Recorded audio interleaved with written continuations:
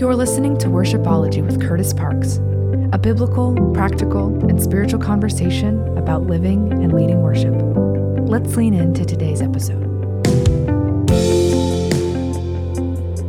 Well, hey, thanks so much for tuning in to this week's Worshipology. This is a podcast geared towards worship teams, worship leaders, and worshipers of Jesus. We're talking all about the practical, biblical, and spiritual on living and leading a life of worship.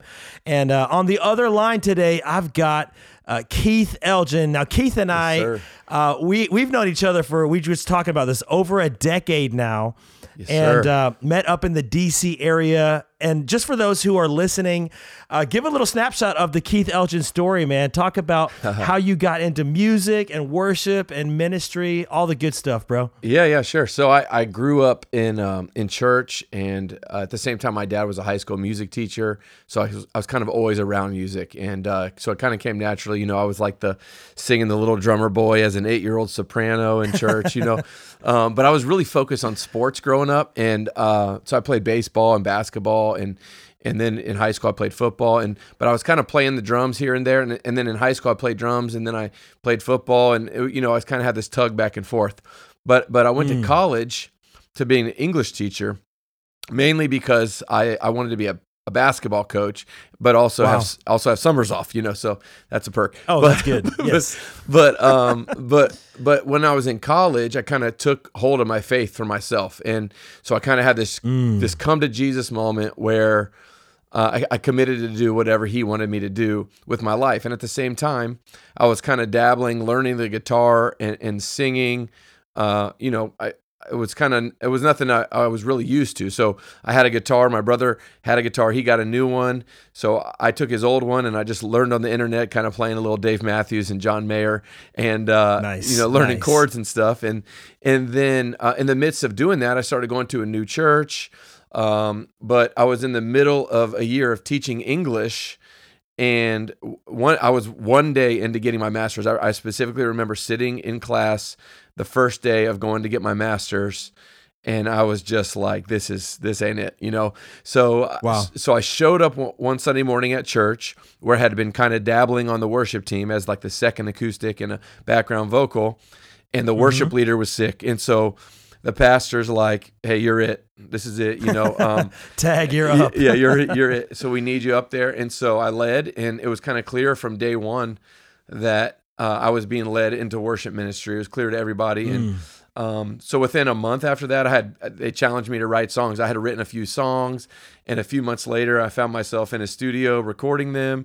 And then within that whole first year, I opened for Chris Tomlin, and I put out a CD, and I played at like a festival, and so I was kind of off to the races. And so that was kind of the beginning, and then over time, that was kind of like a medium-sized growing contemporary church that at the time there wasn't a lot of contemporary churches. This was 19, almost 20 years ago, and then in 2010, I left that church to go help plant like a coffee house style church.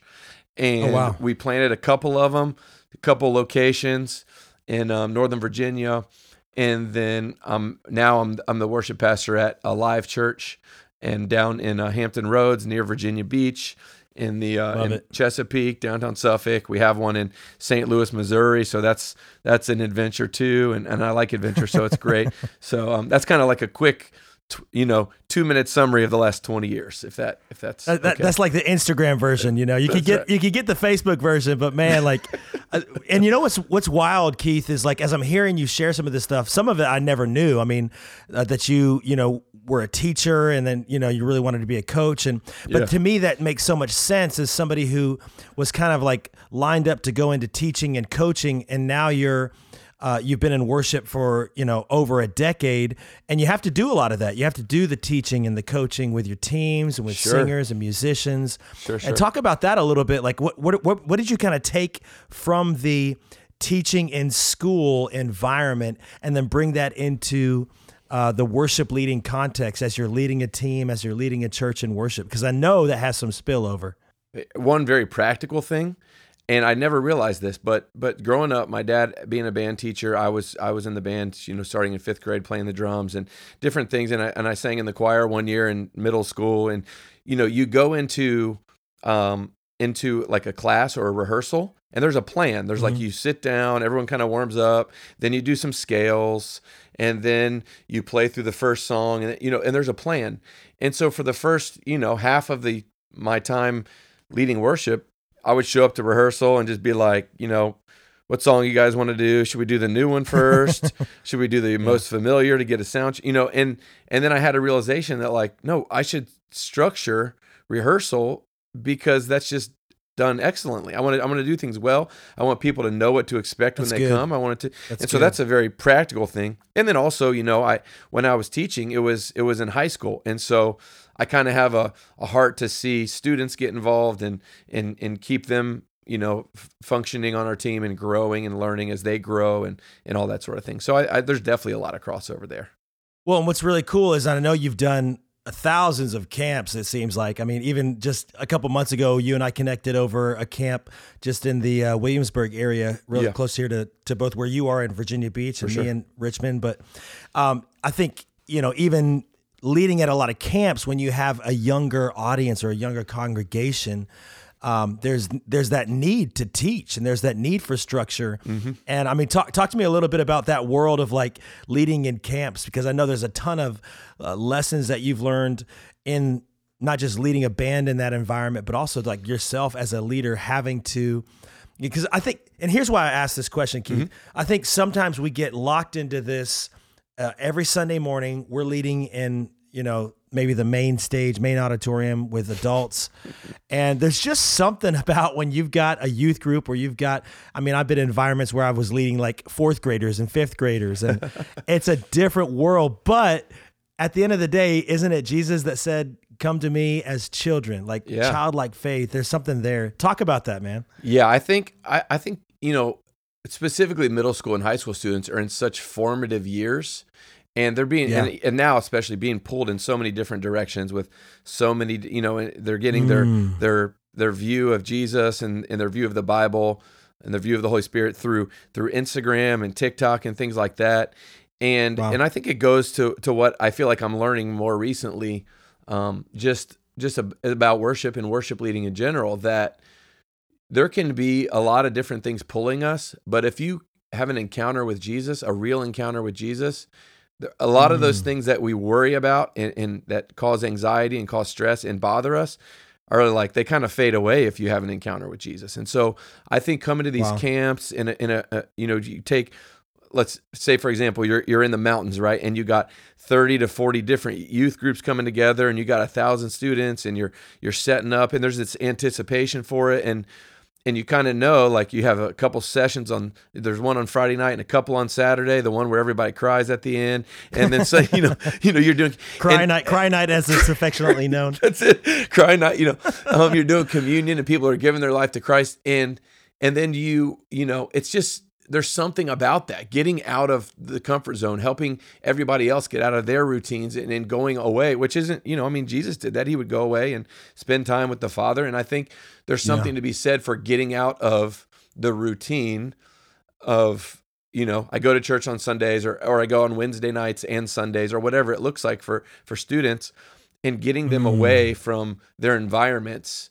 And hopefully if they have a real experience, they take it back into their environment, and they're different. Their environment doesn't change, but they are different based on what they experience. And I think there's an overflow of that, hopefully, into the rest of their life. And, I like new things. I like meeting new people. I like, I got to see a lot of the country, a lot of the U.S. and all over Virginia, and that's fun. At one point we had an RV and a conversion van, and, and so now even students that, they were students at a youth retreat 10, 12 years ago. And now, I'm still friends with them on social media, and I see that they're either in ministry or they're married with kids. And, first of all, I'm like, that makes me feel super old. But second of all, it's just great to see, like, okay, I got to be a part of something God was doing in their life in these formative years. So I love that.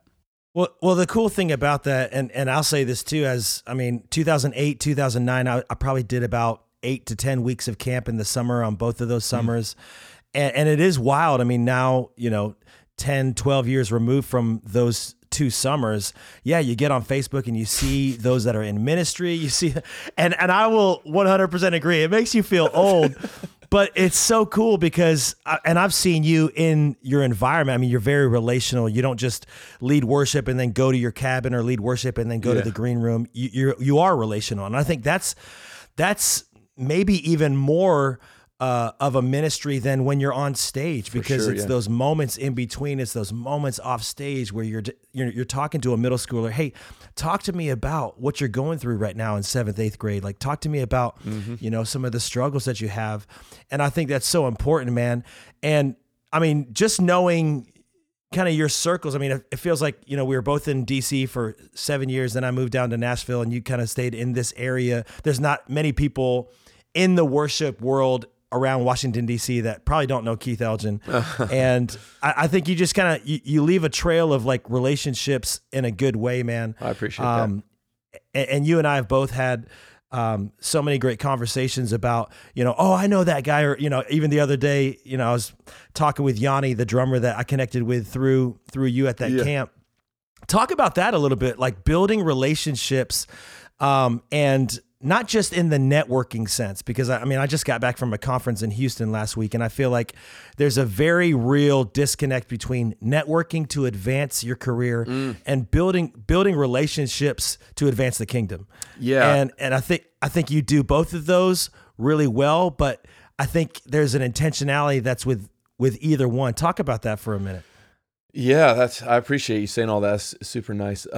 I feel like you said, I'm a relational person. And so I can't describe it other than to say God just puts me in positions with people. And I'm not trying to have a super spiritual cop-out answer. I just feel like I try to be available and present with people. I try to be, I just try to be good. Myself. I'm like, I like being around people. I'm going to meet new people. It doesn't make me stressed. Some people, that freaks people out. They'll go to a party or whatever, and they'll hide in the corner because they don't want to talk to the people they don't know. I'm like, no, I'm going to go up and talk to you.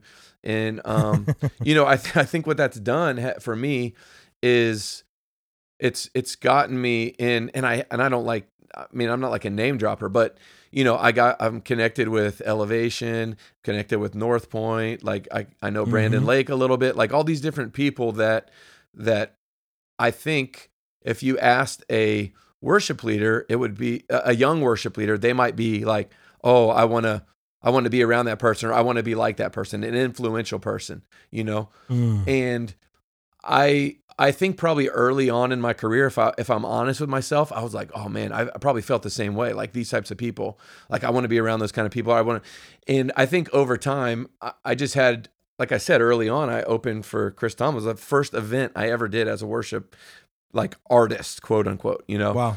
And it's only downhill from there, right? I know. I peaked really early, but I think just being around people and being like, oh, they're just people that love Jesus. They want to worship Jesus. They're leading worship. They're normal. They have normal lives. And so it immediately took like this celebrity veil that people could potentially feel. It took it down for me in a very early time.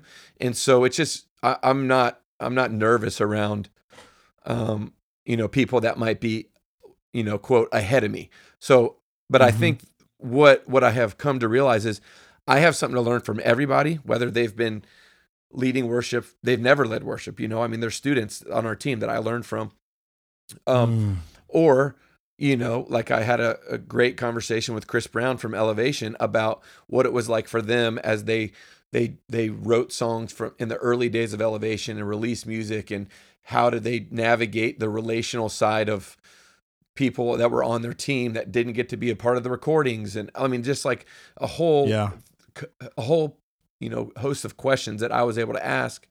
And I'm like, yeah, that's great. And so now I'm taking that as, okay, God put me in this position. I have something to learn.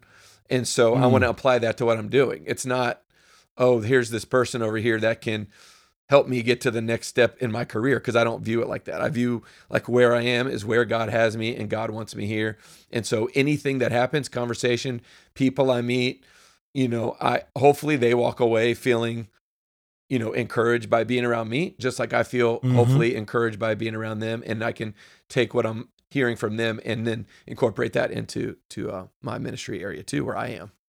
Man, that's so good. And the two things that I heard you say early on in that is be available and be present. And I think in any room that you find yourself in, and this goes for worship teams, worship leaders, songwriters, just people in general that have a heart for Jesus and want to connect. I mean, Jesus said, if you love me, you're going to love my people. You're going to do what I say and make disciples and all of that. And we know that, Christianity is not a solo sport. It's a team sport. You've got to do it with others, and being available and being present is so key. True. This is interesting because, even just this week, I was having a conversation with a worship leader, and they're super talented, super amazing in the production sense, and they can write a song in 5 minutes, but they would kind of rather spend 2 hours at their desk mixing than maybe half an hour grabbing coffee with somebody. And that's a real thing. Like, I think there's introverts and extroverts, but I think sometimes we can use either one of those as a crutch. And there's just something about, hey, you've got to be available to people if you're ever going to minister to them. Yep. And then if you're in the room, make sure you're present. Because, I mean, you and I both know this. We've been in countless rooms or countless rehearsals even where there's cell phones out and everybody's checking Instagram or looking at, it's like, hey, it's like if I go on a date with my wife, Keith, if I'm going on a date, like we have this rule, like our phones are face down in the center of the table. And unless there's an emergency where we feel the table vibrating 10 times in a row, like we are not picking those phones up, man. That's so good. Dude. We have that unspoken rule. That's an unspoken rule for us. And I didn't create it. I was probably the phone person. And then I just noticed that my wife would be like, set her phone to the side. And I'm like, oh, we're setting our phones to the side. I can take the cue. That's it. Yes, we are both doing that. That's a key right there. Well, dude, let me change directions here, because it was kind of cool when I was just reaching out to you about doing this podcast. You mentioned something about Ableton, and just it seems like you're prolific in not just building tracks but helping teach about Ableton, teaching the multi-track game. And there's so many churches out there that are using it, but many more that are still kind of like questioning, is this for us? What would kind of be your elevator pitch to maybe that worship leader that's been thinking about taking the leap for a while, but just hasn't been quite yet there? Yeah. That's a great question. So I was kind of an early adopter. So shout out to BWAX Forum. I don't know if you ever knew BWAX Forum. Oh, I remember that. Yep. It was Crowder's drummer, and he had a forum, and he was sharing tracks before there was multi-tracks and loop community, probably illegal at the time. But anyway, churches were using them and stuff. But like I said, I've been doing it 19 years. I've been on staff at 3 different churches. Like I said, one was medium, one was kind of coffee house vibe, and now I'm at a church that's multi-site, multi-state. And so I think a couple things that I think probably that weave through all of those situations that they've helped bring consistency and stability. I'm saying using tracks or clicks brought consistency and stability. So, they've filled in holes where needed. Sometimes it's made it sound more full, like maybe, we don't have a bass player one week, but we have every other instruments ready. We can use tracks and plug a bass in and just, not miss a beat. And most people aren't going to tell, because ultimately what we're trying to do is create a place for people to come and worship Jesus. And so if someone's not going to be, distracted by it, of course, maybe there's a bass player out there that comes forward and says, hey, I heard bass in the house. If that's a cue, though, that's a clue right there for you. If somebody comes and says, I noticed there was no bass in the house, and there was bass in the house, but no bass player on stage, you say, hey, do you play the bass, or would you like to run sound? I see that you've noticed this. Do you happen to play the bass? Yes. But I think I don't think you have to use tracks. I think they can be helpful. I think they could be a distraction in certain environments. Like if it's just you on the guitar and now you have a full band behind you, it might be unnecessary, But this is where I think the problem arises. It's not a sinful thing, okay? And not everything that we do as worship people or as Christians has to be right or wrong. But I think so often we try to stake our claim to a side and we start having these battles. It used to be hymns versus contemporary, and now I feel like there's do I want to flow or do I want to use tracks? And there's an argument that okay, the first argument I think is, can you be a real musician if you have a click, or can you just go on the flow and and Yep. it makes me wonder, I'm not accusing anyone. It makes me wonder, is this because people aren't good at it, or because they're scared of the unknown, or maybe they watched a YouTube video where there was somebody who wasn't good at it that gave this whole speech about how it's not biblical to use tracks, so I mean, there's things out there like that. And then I think the second thing that I see continually happening is people are like, do I want to follow the Holy Spirit, or do I want to use tracks? And the thing that I came to, and I had this conversation with my pastor, Pastor Michael, was like, this is not a spiritual thing. This is a preference, a musical preference. Because I think if using tracks limit the Holy Spirit, then you probably have the wrong perspective of the Holy Spirit. Wow. I've seen people be healed or come forward for prayer or give their life to Jesus while tracks are on. And I don't think God's like, but tracks were on. I think so. So I'm trying to be careful how I say it. We don't each have our own individual Holy Spirit. There's one Holy Spirit. So right. So if there is one Holy Spirit and we see the Holy Spirit move when there are tracks, then does that mean that if there's no tracks, that's when the Holy Spirit can really? It's like these things are conflicting with each other. So it's okay to do it or not do it, but I don't think we should conflate the idea into that it's more or less holy or more or less spiritual to use tracks or not, just because you're more comfortable in a certain way, or you have a preference. So I don't want to. Yeah. I think that's what ends up happening. So I think for people that are considering using them, I think you got to look at your individual situation to determine, should I use them or not? Is it a distraction? Or people that are using them, is it too much of a crutch? How can I build this set in a way that allows for space to flow? Because we do that. We'll have a song and then there'll be a repeating click that's just on for years if we wanted. We're just and we can just flow there forever. So there's ways to do both sides of it, and not everything has to be black or white and right or wrong. Well, I think a lot of it depends on how you define excellence in your context. Like excellence, it's just your very best. So how can you bring your very best? For this church? It may look like running tracks, or it may look like just running a click and a pad, or it may look like, just starting off with like trying to get a drummer who can play with a click. For another church, it could be doing the full, the whole 9 yards with Ableton and, building out, I know this, like there's so many dimensions you can do so many things with Ableton and so many things with networks and MIDI and all that stuff. So I think that's great, man. I really appreciate your insight on that.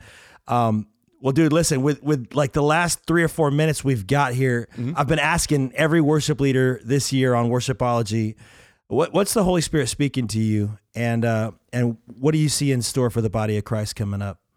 So I think the biggest thing that I've learned most recently that has just stuck with me for the last probably year or two, and I think it just is so important especially for people that are maybe newer. I mean, it's probably for everybody. Is that our identity gets so easily wrapped up in what we do for God. So, as someone who has led worship, 19 years, so probably like 1,000 weekends total. So I probably led at 900 of them, plus a lot of worship sets at conferences or whatever, so 1,000 times I've led worship. And through those 1,000 times, right, there's been ups and downs. There's been family deaths. There's been failures and successes, financial success and fights with my wife and having babies and being exhausted after not sleeping on a Saturday night. And, and then still every week, 95% of these weekends, I'm doing the most vulnerable thing I feel like you can do. And it's kind of exposing like, okay, this is my worship for God. Because what are you going to bring to God? What can you bring alone to God if you're alone with him? That's worth bringing. If you get alone with God, it's vulnerable. So now you're going through all these things, ups and downs, and now you're in front of people every week. So if you're in front of 100 or 1,000 or 3,000 or whatever, depending upon the season, that can mess with your identity and how you process things, whether you're good or bad. And so then, over and over, you can tell yourself that you're doing it for God. And I hope that's the truth with me if God looked at my heart. But, I think it's okay to admit the line is blurry. And so I think there have probably been times where I've liked it when people are praising me, And so then I'm like, oh yeah, I'm a good worship leader because this person, praised me. And so I can kind of trick myself because it's such a vulnerable thing. But I think it's okay to admit that that's a struggle, because what are we going to bring to God that he doesn't already know, right? So now I've been processing the most vulnerable part of my life in front of people. So now I think, I kind of want to like wear a mask and put up a front. And if you do it enough, worship leading, people telling you you're doing a good job in front of everyone, now that becomes your identity because it's a little bit easier. It's controllable. It feels good. And then as the ups and downs happen, particularly in worship leading, right? Like when your identity is there, you no longer just miss a chord or have like an awkward transition between songs, or like people didn't engage with the set that you planned, because it's your identity. So now when those things happen, it's telling you if you're good or bad as a person, not just like, wow, worship was a bummer today or whatever. It's like, now you're good or bad in the eyes of others. You're good and bad in the eyes of yourself. You're good or bad in the eyes of God. And so someone's like, hey, I love when you lead gratitude, like OMG, it's better than Brandon Lake or whatever. You're like, yeah, that's right. Now I feel good about myself because it's my identity. Or if your pastor's like, hey, I feel like song 3 today didn't really hit the mark. I feel like, we shouldn't do that song anymore. Now, instead of being like, okay, receive that feedback, you're like, oh my gosh, I'm the worst person. And you just feel terrible. So I think the line gets blurrier when you're on stage and you're playing out your identity in Christ or your worship leading in front of people. And I think you can tell that by what frustrates you. So if you can't sleep on a Sunday night because you sang a bad note or something, or whatever, like your identity might be wrapped up. But so here's that's good right there. That's good. Here's the important thing that I have learned: getting alone in silence with God, because in those moments, there's nothing you can bring.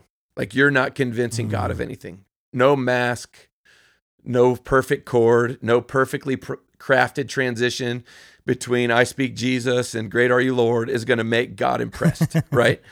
So you get alone with God and you allow him to speak your identity to you, because you can't earn it. There's nothing you can earn in that moment. And I remember like Pastor Michael, our pastor, had us as a staff do an exercise where we had to sit in silence for 30 minutes.